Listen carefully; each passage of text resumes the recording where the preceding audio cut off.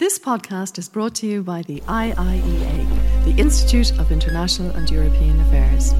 Join the discussion on IIEA.com and access our engaging videos, blogs and podcasts.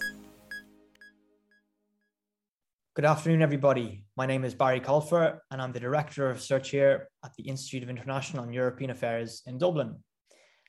I'm pleased to welcome you to this webinar on the future of France, the 2022 French presidential election. We're really delighted to be joined by two leading experts in this topic and friends of the Institute, Lara Marlowe, Paris correspondent at the Irish Times, and Emmanuel Sean-Quinlivan, lecturer in European politics at UCC, who've both been generous enough to take time out of their schedules to discuss the important forthcoming French presidential elections. Momentarily, Lara and Emmanuel will speak for approximately 10 minutes each, and then we will go to questions and answers with you, the audience. You will be able to join the discussion using the Q&A function on Zoom, as usual, which you should see on your screen. Please feel free to send any questions in throughout the session as they occur to you, and we'll get through as many of them as possible once our speakers have concluded their opening remarks. A reminder that today's presentation and Q&A are both on the record. Please also feel free to join the discussion on Twitter using the handle @IIEA. I'll now formally introduce our speakers and will then hand the floor over first to Lara and then to Emmanuel before the Q&A. Lara Marlowe is a Paris-based foreign correspondent for the Irish Times. As a journalist for more than 3 decades, working for Time magazine and the Irish Times, Lara has lived in Paris, the Middle East, and Washington, D.C. She's a recipient of the Légion d'honneur and has written 3 books, including her most recent, Love in a Time of War with Apollo Press. Many of you, of course, will also have been following Lara's incredible coverage of the atrocious conflicts in Ukraine over recent weeks. Dr. Emmanuel Sean-Quinlivan is a lecturer in European politics at the Department of Government at UCC, University College Cork, where she teaches French politics, comparative politics, and European policymaking. Dr. Sean-Quinlivan also holds a chair in active European citizenship and is the director of UCC's hub in active European engagement. Emmanuel holds a PhD from UCD, my alma mater, and between 2017 and 2019, she led a Jean Monnet project entitled My Big Friendly Guide to the European Union, co-funded by the European Commission, Communicating Europe Initiative with DFA and Cork City Council. Thank you both very much for being with us. I'm looking forward to the discussion, and Lara, the floor is yours. Thank you, Barry. Hello, everybody. I'm still, despite the whole pandemic, I'm still not used to just seeing myself on the screen and talking to a computer, but it does enable us to do this today. This election has been really an election foretold for ages, for months, maybe for a year. We are expecting a repeat of more or less what happened in 2017, which was Emmanuel Macron and Marine Le Pen being the 2 finalists qualifying next Sunday night for the runoff. And then most people expect Macron to defeat Le Pen again, albeit by a much narrower margin this time. She's actually progressed a great deal in her process of de-diabolisation, or undemonizing herself, I suppose we would say. She has, a lot of people even question whether or not she's really right-wing now, which is quite shocking in a lot of ways.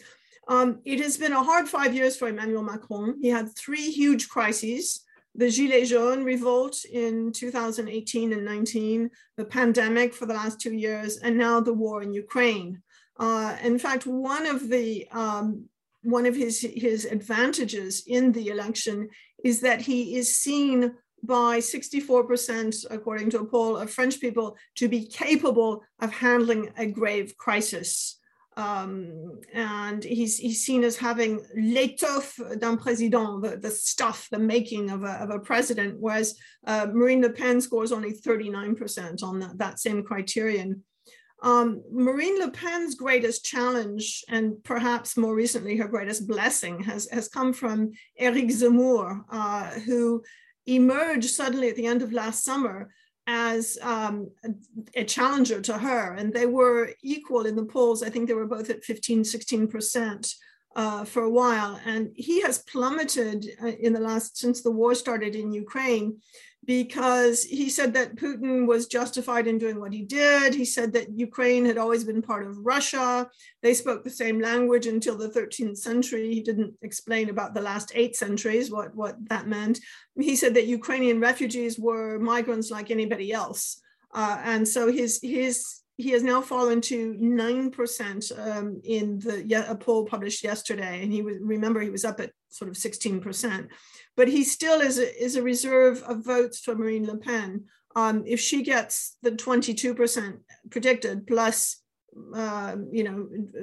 Zemmour's 9%, that puts her already over a third of the vote, without counting all the people from Les Républicains, from the mainstream Conservative Party, who might vote for her over Macron. So the other surprises, there is a surprise in the last week. Actually, over the last 3 weeks, Le Pen has narrowed the gap between her and Macron quite dramatically.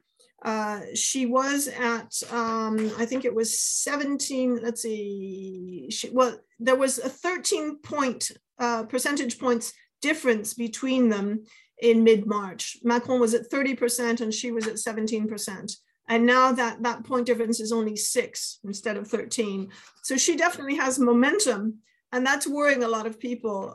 Although the main poll published by Les Echos yesterday predicts that Macron would win 53% of the vote and 47% for Le Pen, there are a few polls that actually show Le Pen winning. So I don't need to tell you that would be an absolute seismic, huge event for France, for Europe. It would be pretty dramatic if that happened. The other thing that happened, a smaller surprise, which seems to possibly be receding, is that Jean-Luc Mélenchon, from the far left, La France Insoumise, France Unbowed, is now firmly in 3rd place. So he's moved way up in the polls. And although he fell 1 percentage point, strangely enough, a certain number of his voters would probably go to Le Pen on the far right. So he's another reserve for her.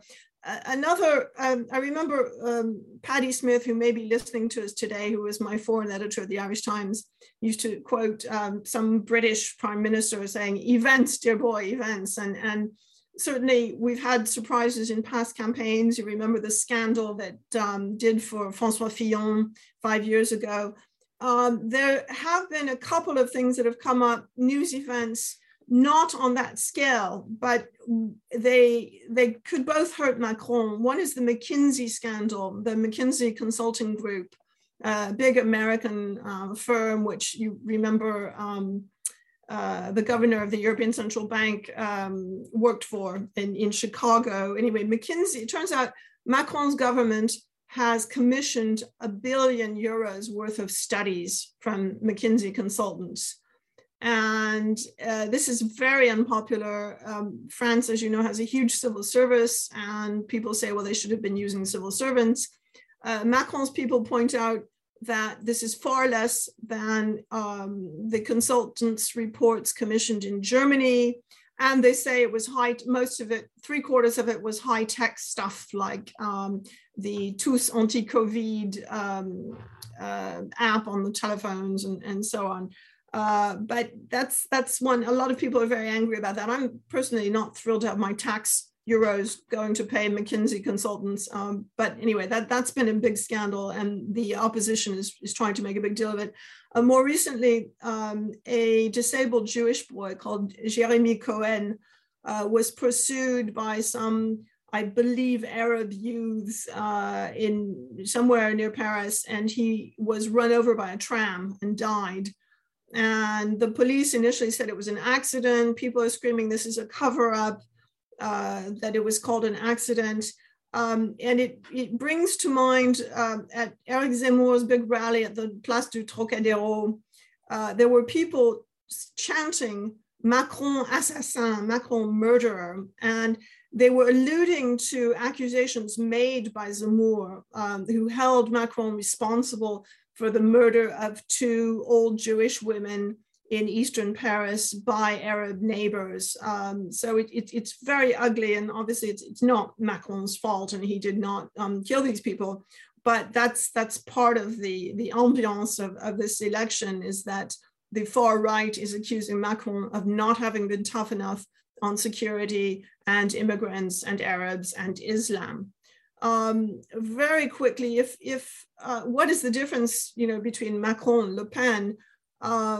Macron again is portraying the difference as a battle between progressives on his side and nationalist populists on Marine Le Pen's side. Macron actually got two things quite wrong in foreign policy, although that's probably his strongest suit. One is he thought that one could deal with Vladimir Putin, that one could befriend him, one should have dialogue with Putin. In fact, he's still talking to Putin on the phone or by video link very often. And he also was very gung-ho, very keen on promoting European defense as something independent from NATO. And the war in Ukraine has shown that to have been kind of misguided as well, because NATO comes out of it very, very much reinforced. But I haven't heard anyone in France reproaching him for those things. I think he's dealt with the economy quite well. Another one of his boasts is that unemployment is only 7.4%. He says it's the lowest it's been in 15 years. That's disputed by his opponents, but it certainly is much better than it was. I wonder, though, he's telling the French they will have to work longer and harder, which is never a terribly popular proposition. And he wants to raise the retirement age from 62 to 65. I fear that may lose him a few votes as well. And he also, part of Macron's problem is he's en même temps. He always, on the one hand, on the other hand, at the same time. It's very hard to read a kind of vision or continuity in what he's saying. And I'll give you one example of that. He's saying that people who get the RSA, the Revenu de Solidarité, what is it? So anyway, it's the basic welfare payment, that they will have to do 15 or 20 hours a week of training or activity. And at the same time, en même temps, he's offering a prime Macron, a bonus to workers of up to 6,000 euro a year. It's the employers who have to pay it, but it's free of tax and free of social charges. I would say his other shortcoming is he's just terribly long-winded. He took 4 hours to present his program.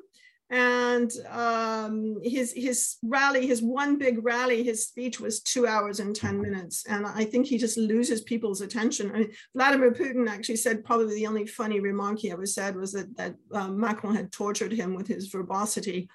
Marine Le Pen, and I think I'm running over time, so I'll try to speed up a little bit here, has done a very good campaign by just about everyone's evaluation. She has managed to portray herself as very close to the people. And the fact that virtually everyone in France refers to her simply as Marine, and they don't refer to Macron as Emmanuel, shows that she does seem to have the common touch. She's talked a lot about purchasing power, which polls show is the #1 concern of the French. And her way of dealing with that is to reduce VAT on energy from 20% to 5.5%. She's also, some people who question whether she's far right say, well, she supported same-sex marriage, she supports the welfare state, and she wants retirement at age 60 rather than 65, which, it's like Christmas for everybody. But I think she still can be qualified as extreme right, because the two pillars of her campaign are anti-immigration and anti-Islam. For example, she wants to ban the wearing of the Islamic headscarf everywhere in public in France, which is a pretty severe measure. She wants to block welfare payments for the parents of delinquent minors. She wants to actually change the French constitution to establish what she calls the national priority. In other words, jobs, public housing, hospital beds, every benefit will go first to French people. And after all the French people have been served, then we'll see about the foreigners. And she also wants to renegotiate European text and treaties. Analysts say that her election, even though she no longer says she wants to leave the EU, it would in effect be a Frexit. It would mean France virtually leaving the EU. So I'll hand it over to Emmanuel now. Thanks a million, Lara. And indeed, I was really curious there about the notion of Frexit, and I hope Emmanuel may comment on that. But just before Emmanuel, if I might just intrude for a moment, because so much of what Lara said there is of enormous interest, and we'll get onto it in the questions and answers. I'm just really curious about one thing, Lara. Was it, you said from Les Echos, a recent poll was 47% of people are indicating support for Marine Le Pen? No, this is what they do.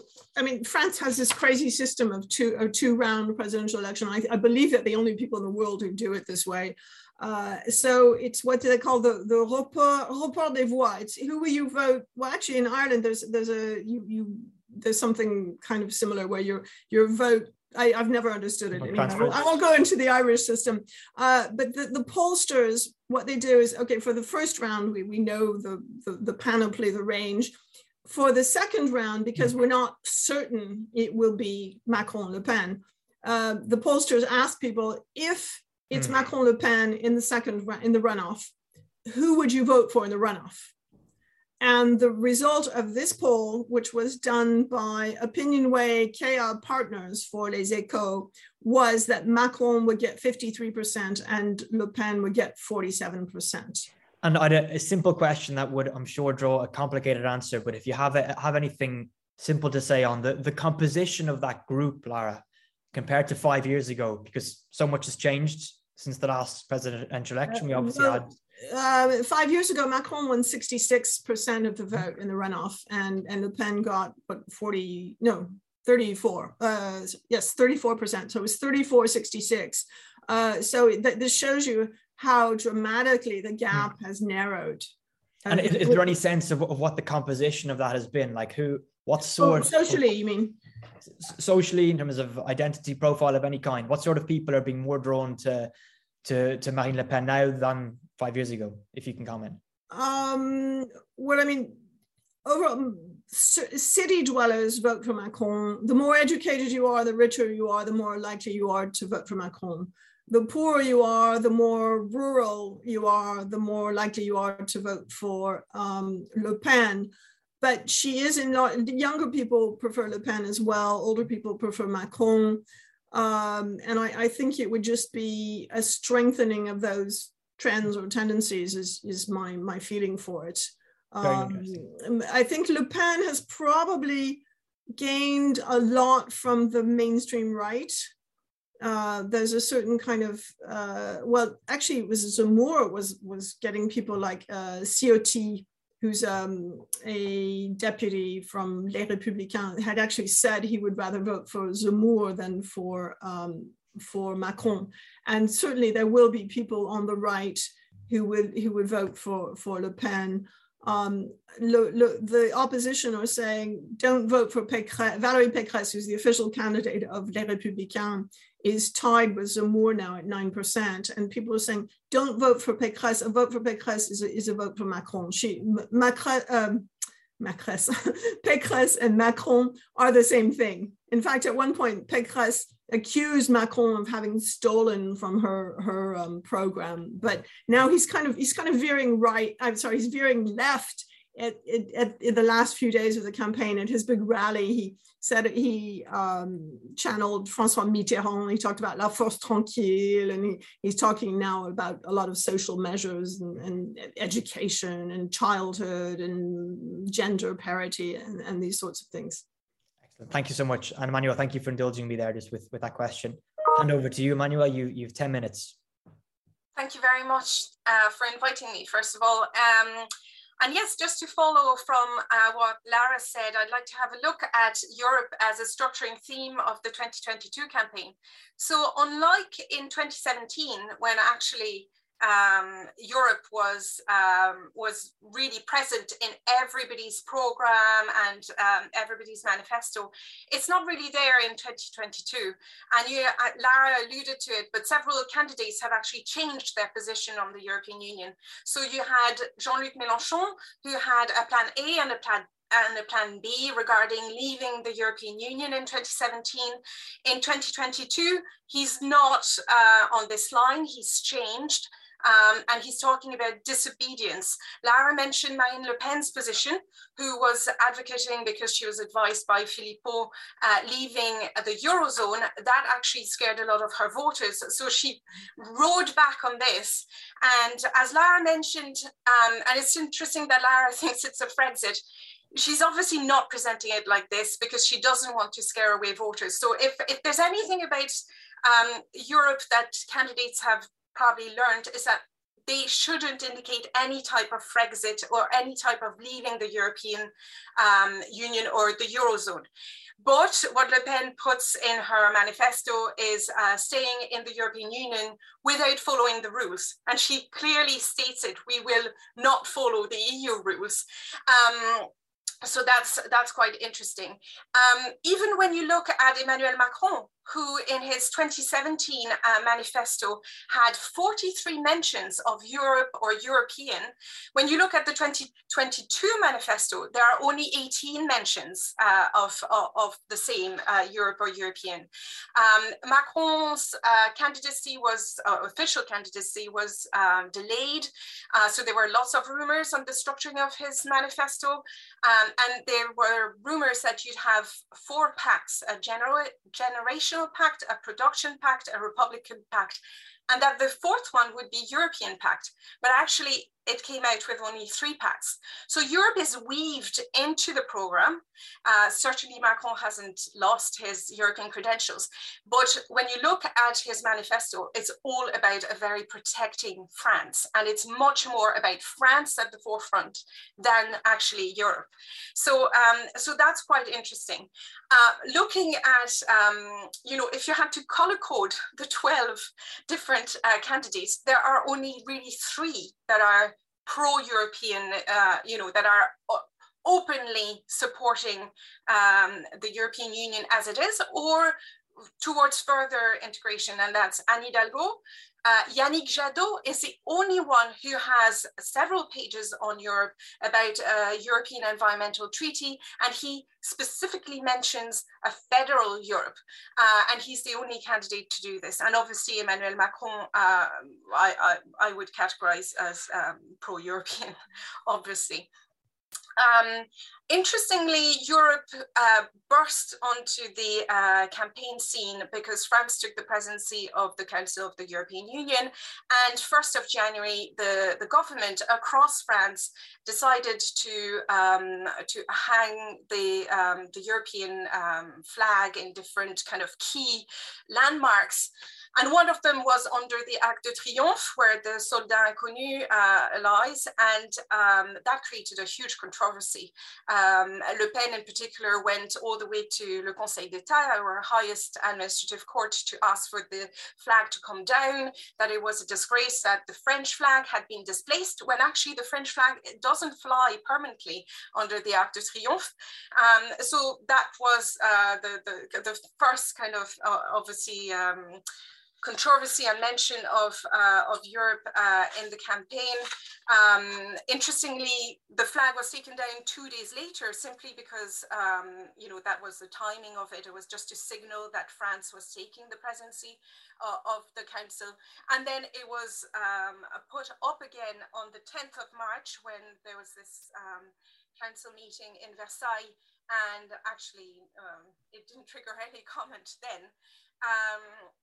So that's how you know, Europe was put into the candidacy, into the campaign. Obviously, you know, the Macron's candidacy was delayed, and Lara mentioned that the war in Ukraine played a huge part.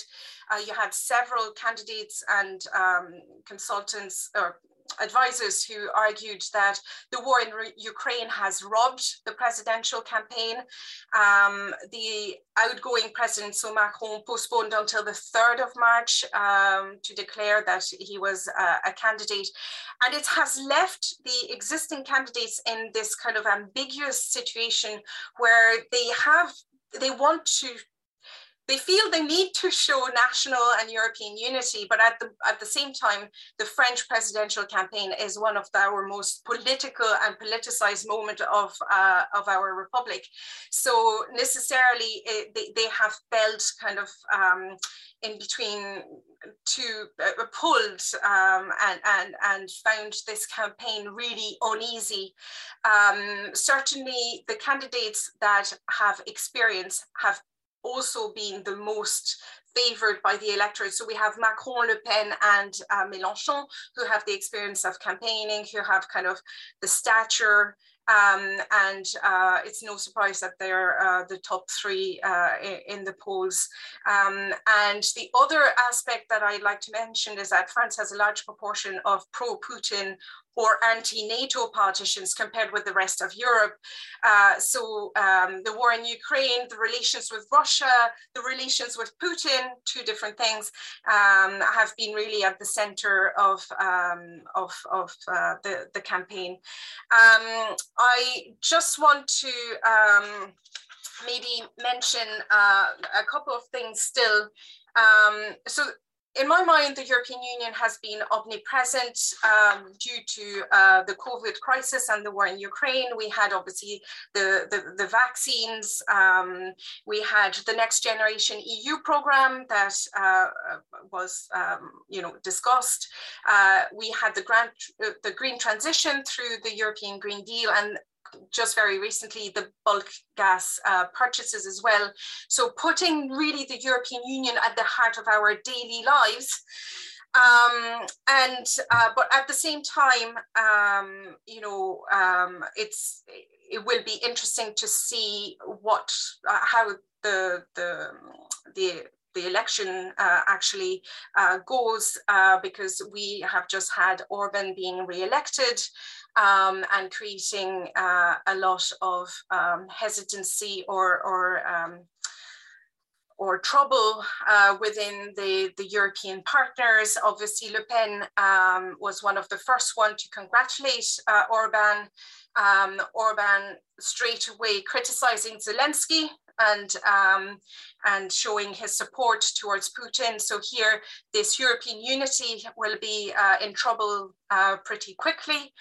And Macron is putting on the agenda the auditioning of Hungary regarding Article 7, potential sanctions.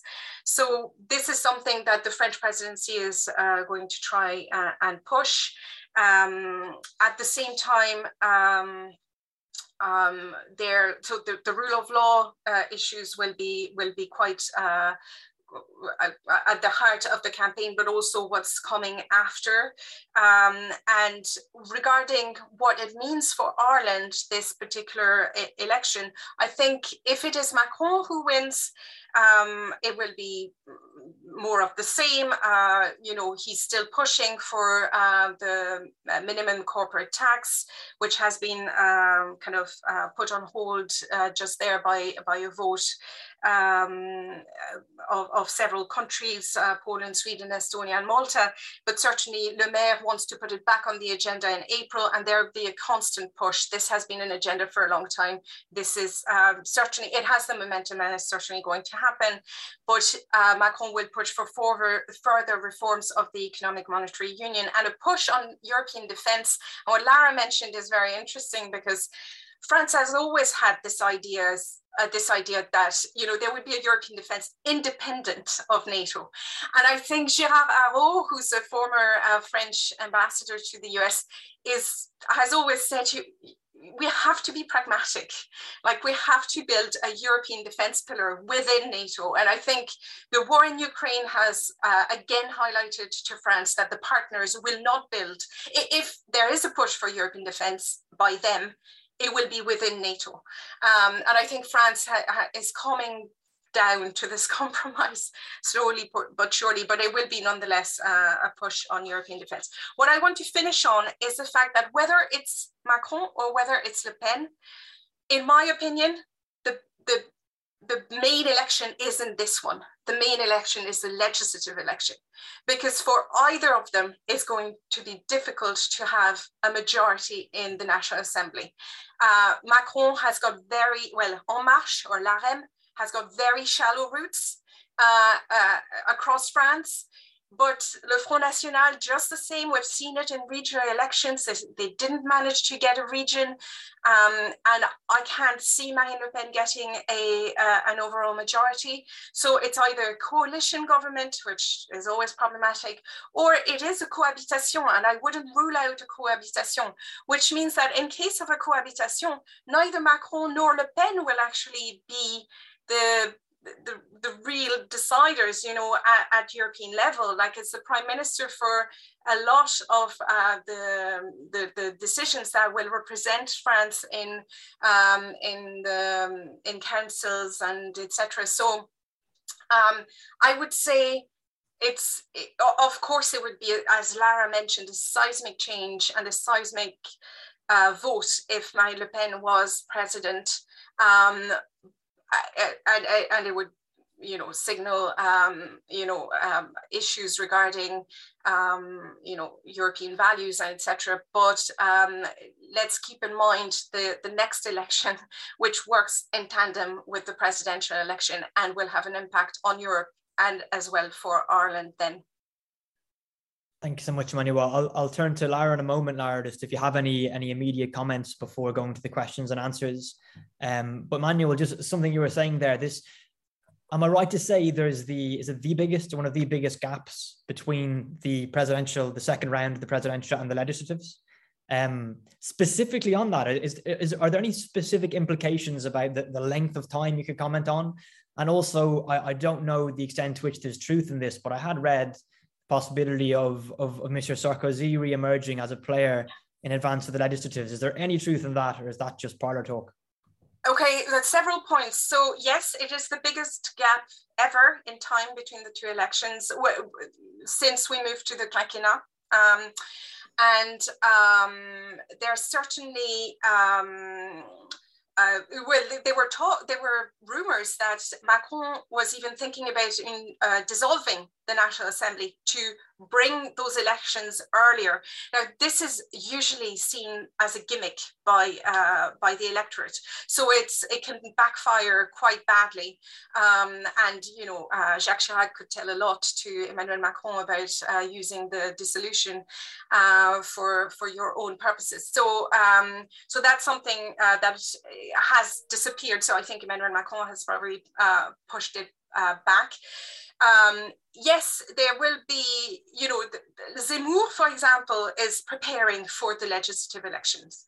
Like he's now, he knows he won't be in the second round. What he's looking at is the reconfiguration of the right here and stealing as many Les Républicains voters as possible, and trying to reconfigure then a right that is much more conservative and is eating up Marine Le Pen's electorate, because there's a real question mark whether Marine Le Pen will go for a fourth if she's not elected this time, a fourth candidacy. So these 2 months will be quite crucial, in terms of deciding what's going to happen next. Extremely interesting, both of you. It's such a pleasure to hear your reflections, and we have a huge amount of questions in, obviously, but I did say, Lara, just in case, is there anything that you'd like to respond to what Emmanuel said, or should I carry on with the questions? The only thing I would comment, I agreed with 99% of what Emmanuel said. I'm not sure that the legislative elections are that important, for the simple reason that the French president is virtually a monarch, and he does what he wants to. And we've seen it under Macron's rule, his own majority, which I think may no longer be a majority because some people left it. It was pretty borderline anyway. They were constantly complaining, the president doesn't pay any attention to us. He never invites us to the Élysée. He doesn't talk to us. He pretty much ignored his own majority. And okay, they need the legislature to pass laws, but the president can actually govern more or less by decree if he wants to. Macron has done a certain amount by decree. And I think that regardless of the results, Les Républicains will be a sort of reservoir for either Macron or Le Pen. I was at a think tank conference the other day here in Paris, and Dominique Régnier, who's an expert on the French right, was saying that he expects if Le Pen is in the runoff, a certain number of the further right Les Républicains, people like Ciotti, Wauquiez, may come out and actually support Le Pen and say, well, you know, it's the best thing for the country, or if she wins, anyway, they will. And I could very well imagine her having a prime minister from Les Républicains. And remember, Macron has had 2 prime ministers from Les Républicains, both of his prime ministers. So I think, yes, it might be a form of cohabitation. And if so, in either case, it would be with Les Républicains. But Emmanuel is right that the extreme right always does poorly in legislative elections. The system is rigged that way. In fact, Macron promised on Saturday he would look at that so that representation was more fair, that he would reform that system. But Mitterrand had changed it to favor the Front National in the old days, and then it was changed back. But the extreme right, the extremes do very poorly, and Les Républicains, it's kind of ironic. Valérie Pécresse will probably not do very well, but I would expect them to do much better in the legislative elections because they're very rooted in the territory, on the ground, out in the provinces, whatever. They basically own the Senate, and they usually do quite well in the National Assembly as well. Everyone loves the French election. It's so exciting. There's a huge amount of questions, so I'm going to try and get into as many of them as possible. The first one I'm going to put, first of all, to Lara and then Manuel. It comes from your colleague Patrick Smith, foreign policy editor at the Irish Times. Patrick asks, are voters concerned by Le Pen dissembling over support for Putin? Lara, then Manuel. They should be, but they don't seem to be. She, as you know, she got a loan from Putin, well, from a Russian bank close to the Kremlin. In the last election, she owes them, I think, 9.4 million euro. She went and made a speech in the Duma. She's very chummy with the speaker of the Russian, Duma. I haven't heard anybody questioning this, and I think it goes back to the old Gaullist thing of French independence, and de Gaulle used to talk about superpower condominium, and they saw the Soviet Union and the US as almost equal evils in a way, and that mentality is sort of rooted in France, and I think especially the far right would be very distrustful of the US and of NATO, and less suspicious of Russia, astonishingly, even after the invasion of Ukraine. And Le Pen has quite successfully played down her past support for Russia and Putin. She did create a little bit of a scandal by saying that she could envisage being allies with Putin again after the war. And this was brought up on France Inter radio this morning. And she said, oh, what I meant was we could be in the future allies with Russia again. But I haven't heard her say a word against Putin, but it doesn't seem to be denting her support. You see, what the difference with Zemmour was he really came out strongly in support of Putin and the war and against the refugees. And Le Pen has just been has tiptoed around the whole issue. Yeah. Manuel, I invite everyone both of you to answer each question. If you have something to say on this one, really, Lara has covered all the bases there. Indeed, Zemmour suffered and took the hit from all the pro-Putin anti-NATO candidates. It didn't dent anything for Mélenchon. He's got huge momentum at the moment, like plus 4.5 points, I think, in the last month. And same with Le Pen. Le Pen has been very cagey, careful, as Lara said, tiptoeing and being a little bit shifty, but it worked for her. So yeah, it's her electorate will keep support, and ultimately her electorate, is, and that is the difference with Zemmour as well. Her electorate is very working class as well. All they want is cost of living, purchasing power, etc. Whether she supports Putin, how is she funded, they don't really care. Excellent. I'll move on to a question that, looking across Europe, we can see the kind of the recovery of the centre left in a lot of places. Obviously in Iberia, Germany, in the Nordics, and we've a question in. I'll put it to Emmanuel first. In fact, I'll group two questions together. The first of which is from Dr. Claire Laudet at Trinity College. How are you, Claire? Nice to have you with us. The question is, how do you explain the collapse of the traditional left and right-wing parties since 2017? Is there anything new since 5 years ago that either of you can shed light on regarding not just the collapse, but for me, what's curious is the failure of the recovery on the centre left, especially. And then a second question I'll group together is from Niamh Bhranac, former Labour TD and former Education Minister. Good to have you with us, Niamh. Niamh asks to both speakers, any comment on the socialist failure to impact on this election? Related but separate. I'll give you the chance to answer first, Emmanuel.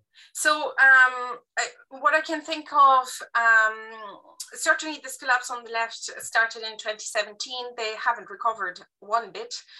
We might actually, one of the other big surprises that might happen this Sunday is the communists potentially scoring slightly more than the socialists, which would be unheard of in the Fifth Republic.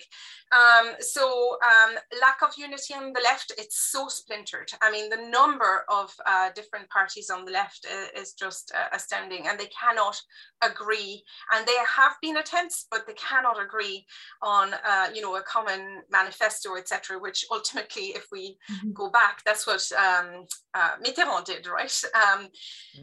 With the Programme Commun, and that they don't have that, and which leads to a battle of egos, which is quite astounding. At the same time, just specifically on Anne Hidalgo, she was poorly selected in the process. I mean, she seemed to have been selected by the party, and then they went, oh, we'll do a primary to endorse it, which was really like putting things back to front, and obviously not being very democratic.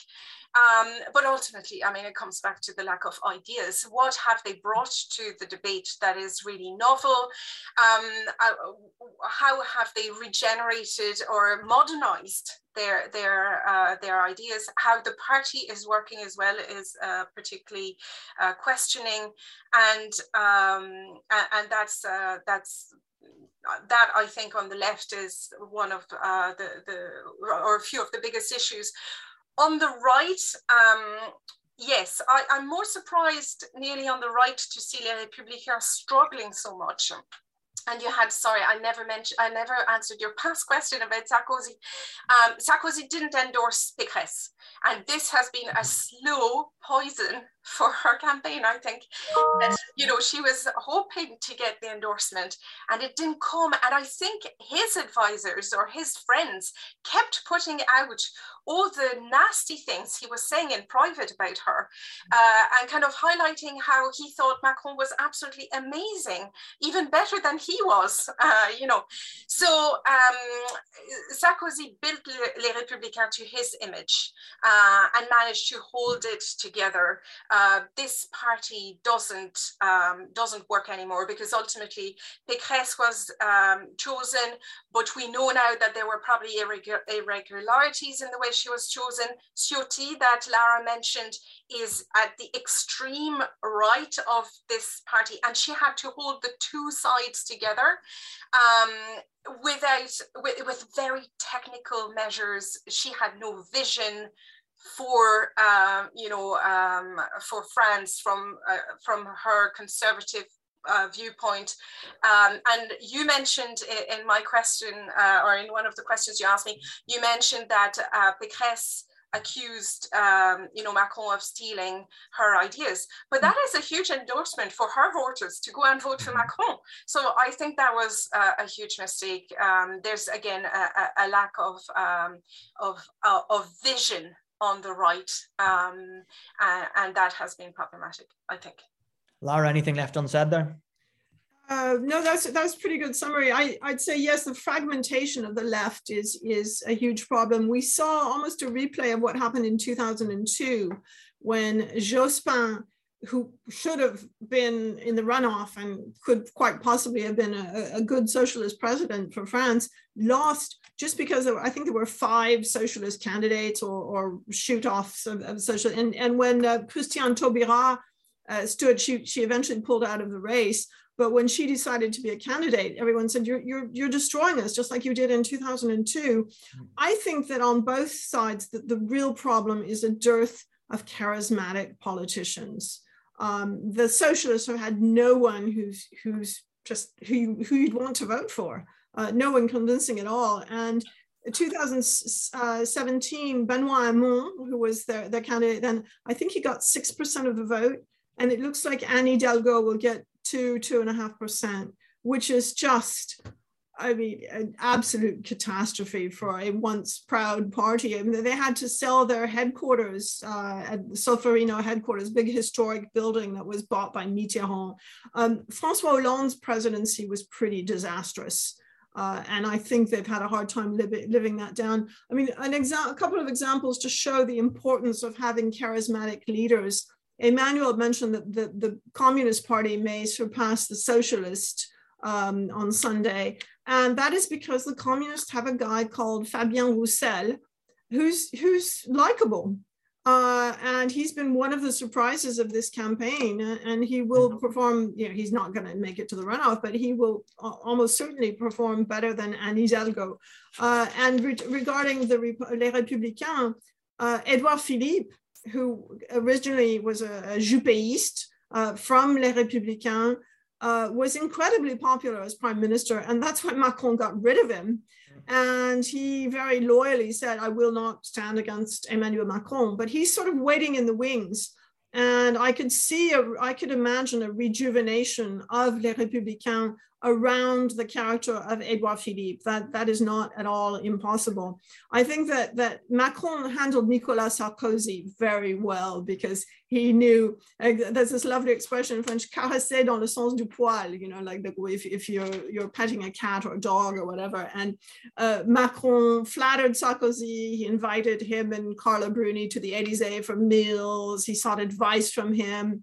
And who knows, maybe there's some secret deal between them and Macron will appoint Sarkozy to some wonderful position. I don't know.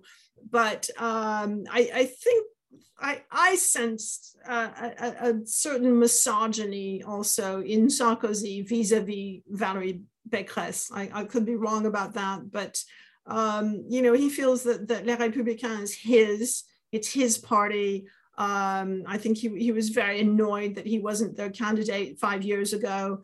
And he just thinks Pécresse isn't good enough to lead his party. So that's pretty much all I would have to say about the collaborative. A quick query just on Anne Hidalgo, especially if we look at the past kind of 5-6 years of French politics, the rise of the Gilets jaunes, for example, there's this great sense of, the peri-urban versus the urban. To what extent is Hidalgo's problem that she's from Paris? If she was the mayor of Lille, would that make a big difference, do you think? Or are the socialists just not at the races anyway? One hears that said. I know Jacques Chirac was mayor of Paris and he became president. I'm not sure that's really the reason. I mean, I live in Paris and frankly, I don't think she runs the city very well. She's always doing all these foreign policy initiatives, but the streets are full of holes, and I think people want it, the city is dirty, and the only thing she's good for is cyclists. And as a cyclist, I appreciate that. There are a lot of new bicycle lanes, which is great, and bicycle parking lots, with those bars where you attach your bicycle. But aside from that, I really wouldn't have anything good to say about the way she's run the city. And I think there's a strong feeling that if she can't run the city properly, how is she going to run the country? I did actually notice that on a recent trip to Paris, what you say about cyclists. Manuel, before moving on to we have a question from Alan Dukes I want to get to, but do you want to comment on the just a point. I do think it matters, though. I think it matters that she's from Paris. I think it matters, linked to what Lara just mentioned, that she's not very charismatic, because yes, Jacques Chirac was from Paris, but he was from Corrèze. You know, he was like, that was where he was from, and he was well known for being this charismatic guy who was really warm and who would shake your hand and who'd share a beer with you. And, you know, he was well known for his appearances in Le Salon d'Agriculture, the farming kind of big show that we have every year. And Anne Hidalgo doesn't have this charisma. And on top of that, yes, she's linked to Paris. She's seen as a Parisian, and that doesn't work in. So I would say no, if it had, it would have been the same with like the mayor of Lille or etc., like a big city or similar. But certainly having no kind of regional routing, like Corrèze or, you know, Limousin or whatever, that matters, I think, yeah. And it's an accusation put against Macron as well, that, you know, he's an elite Parisian candidate. That's what I was wondering. The kind of crowded field already had one of those kind of a Parisian elite, so I wondered if that played into it. But okay, in the interest of time, because this is a tremendous conversation, but there's loads of questions, so I'm going to start putting them just to you individually, if that's okay. And I'll stick with you, Emmanuel. And there's a question from Alan Dukes, who's former finance minister and many other things, and also a dear IIA member. And Alan asks, how likely is it that left-wing voters will vote Macron in the second round? There have been reports that some of them say that Le Pen cannot be worse than Macron. Yes, indeed. And this is why the gap is tightening. I think that's the problem that Macron is facing. And this is why in his big rally there, he went on about the social side of his manifesto, because so far he'd been kind of, to take Lara's expression, caressé dans le sens du poil, the right-wing voters. And there he really tried to focus on the left-wing voters. He needs the two legs to walk to the second round and to win eventually.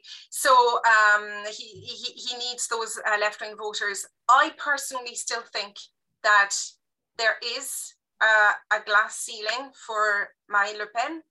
I believe at the last, I believe for several reasons as well. We have 2 weeks between the two rounds. Last year, not that I'm saying it's going to be a repeat, but obviously the debate, the televised debate really killed Marine Le Pen. She's not going to do, hopefully for her, it was cringing, but she is much better prepared. But even economically, there are huge questions about how costed her program is. So the 2 weeks there, Macron is going to have a huge impact. I think he's kind of had a slow campaign so far. So I think the left-wing voters will come to him a little bit more as we get to the second round, but it won't be a gap like Lara mentioned between 66 and 33. It won't be that gap this time between Macron and Le Pen. That's my prediction, but don't hold me to it. Most interesting. A quick change of gear, and to you, Lara, we have a question from Derry Fitzgerald, Brigadier General retired of the Irish Defence Forces. How are you doing, Derry? Question for Lara. Has US politics and European security impacted the debates to any extent? A Republican president and a return of the US first policy could push for a reduction of US NATO involvement in Europe. Sorry, I'll just say that again. Has US politics and European security impacted the debates? Let's leave it at that. Not really. I mean, 5 years ago, Marine Le Pen was pro-Trump, and she actually this time Zemmour liked to portray himself as the French Trump. But I haven't really heard any mention of US policy and European security. I don't think it's a big issue here. I mean, Macron going and making speeches and saying we must have European defense, that would please people, but no more than that. It's not. I mean, Mélenchon possibly would have talked he would be the most likely to say anti-American things and to criticize. I mean, it's not like, let me put it this way, back in 2003, when you had the US laying waste to Iraq, I think there would have been a much stronger anti-American feeling. And there would have been fairly strong anti-Trump or pro-Trump feeling. Joe Biden does not inspire passions. And the US is just kind of not a big deal in France at the moment. Kind of related to this, although a separate subject, obviously, we've already spoken about Putin, but the conflict in Ukraine, is there anything further you can say, Lara, about how it has intruded on the campaign? I'm thinking specifically about the president's involvement before the conflict official. Has that intruded much on the discourse and public attitudes towards the president? I think it's helped Macron a lot, because he's seen as capable of managing a crisis. He's seen as the chief of the armed forces. He's seen, a lot of people here, like everywhere else in Europe, people are a bit worried. What if the war spreads? What if we get into World War III? And I think that they would have confidence in Macron to lead them through that. And I'm not so sure they'd have confidence in anyone else to do so. So the war has definitely helped Macron. And in a way, the fact that the campaign has been so subdued and low-key and almost inaudible, invisible, has also helped Macron, because he's the incumbent and people know him, and he has that familiarity which the others have to fight to win, and so on. So that is how it has impacted the campaign. It's always like a bit of an auction here, moving between different topics. So I'm going to shift gear again and put a question to you, Emmanuel, if I may. There's a question here from Donla Brulacon, an IIEA member. Question goes, given that many countries in Europe already have coalition governments, in fact, I think all bar maybe two, Portugal and Malta, I think, why do you say it is problematic? So it's a challenging question, but a fair one, because surely problematic is the antithesis of a strongman autocratic government, which lack checks and balances to limit the scope for public and private excesses. So why do you think it's problematic, Emmanuel? It's problematic in France, in the French system. As Lara pointed out, the president is a monarch. The president wants an overall majority, as homogeneous majority as possible. So what the president doesn't want is certainly a mix and match of, we've had coalition governments in the past between the Green, the Socialists, the Communists coming together, and etc. So we've survived, so it was okay. If Macron had, or Marine Le Pen, let's say Marine Le Pen is elected and she has to negotiate a coalition government between, some centre-right conservative voters, the Ciotti type voters in La Repubblica and her own camp, plus some Zemmour maybe, if he gets a few MPs elected. She will just have to water down what she wants to do on the domestic scene, and at the same time several kind of issues are dealt with at European level in different councils, and that comes from the national government as well. It's the Minister for Agriculture that goes in the Council for Agriculture. So Marine Le Pen would have to compose basically, and it would be the same for Macron. Lara mentioned that the French president is a monarch. It's exactly that, and Macron has behaved like a monarch, despite what he argued he would do. Right, in 2017, he already promised he would have a constitutional reform, which we haven't seen. So that's what every monarch wants, a very homogeneous. So problematic, I meant through the eyes of the president. I don't find it problematic. I just mean the president will find it more difficult to maneuver than a government and a national assembly that just rubber stamps what the government puts before it. Very, very clear analysis. I think we just have time. I'm going to put one question to Lara and then a short one to both of you. And again, thanks very much for taking the time to be with us. You're very busy. There's a question from Anthony Brogan, freelance journalist, and I have to read it because you'll understand why. The question goes, what are the speaker's views, and I'll put this to you, Lara, on President Macron's foreign policy and climate diplomacy? And how would a change in the Palace of Versailles affect these matters going forward? We probably mean the Élysée Palace, but it's a nice slip of the tongue.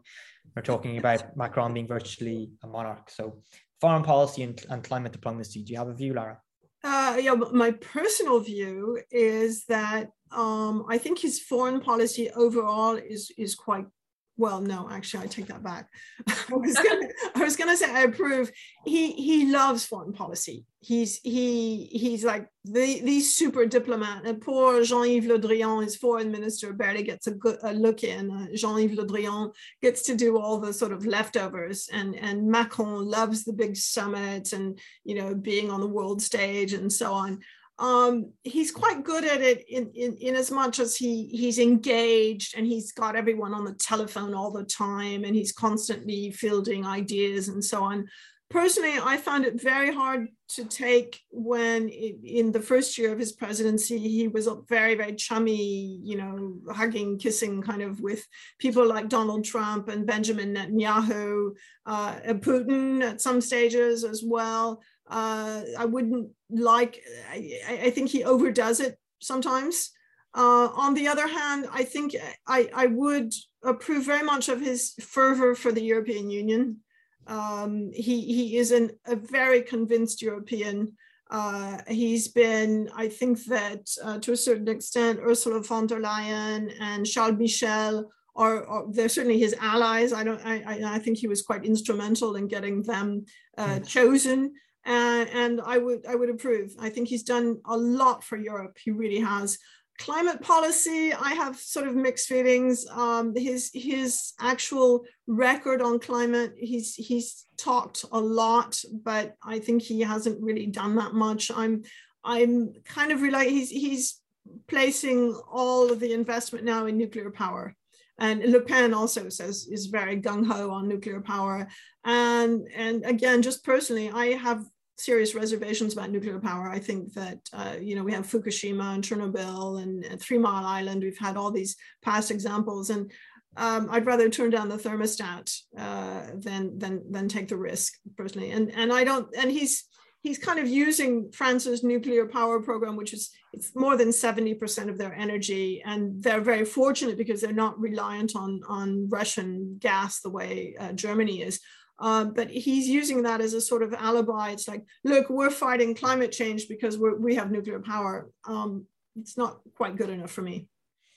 Thank you, Lara. Just in the interest of time, I'm actually going to leave that as the last question, but I'm going to ask you, Manuel, because I saw you actively listening as you were throughout, but specifically there when Lara was talking about climate and nuclear. Do you want to make a comment, Manuel? And then we'll No, I just wanted to say that I forgot to mention something in my remarks, but what Lara just said, in a post-Merkel era, Macron is really setting himself up to be the new leader of the European Union. That's his legacy. That's what he wants it to be. And when you look at his program, I did say in his manifesto, he doesn't mention Europe much and etc. But actually, if you go back to the La Sorbonne speech he delivered in September 2017, you have all of what he wants to do for, you know, for the next 5 years there, and it's all there. And yes, he wants to be the new leader of the European Union, and that's where, as Lara mentioned, yeah, it's his legacy. That's how he wants to be remembered, a really true, dedicated European. And can I just say, I will be looking out if he wins, whether he comes out, wherever he'll locate his victory stage, on the European anthem, because that really moved me in 2017. I don't know whether he'll do the same this year. And a tiny follow-up question, right? Just to clarify what you're saying, Manuel, in terms of you know, his European ambitions, is that leading from the European Council as the president, or do you actually envisage him stepping away into Brussels to try to obtain one of the top jobs, as some people have discussed? As difficult as it would be for a character like Macron, but what are his ambitions in that respect? No, for now, I think it's leading from the European Council. I think he's preparing the 2024 elections. He's thinking transnational lists. He's thinking all of this. He's got his troops in Renew now, and he's going to push that as much as possible. And he wants the next generation EU package of collectivization of debt and etc.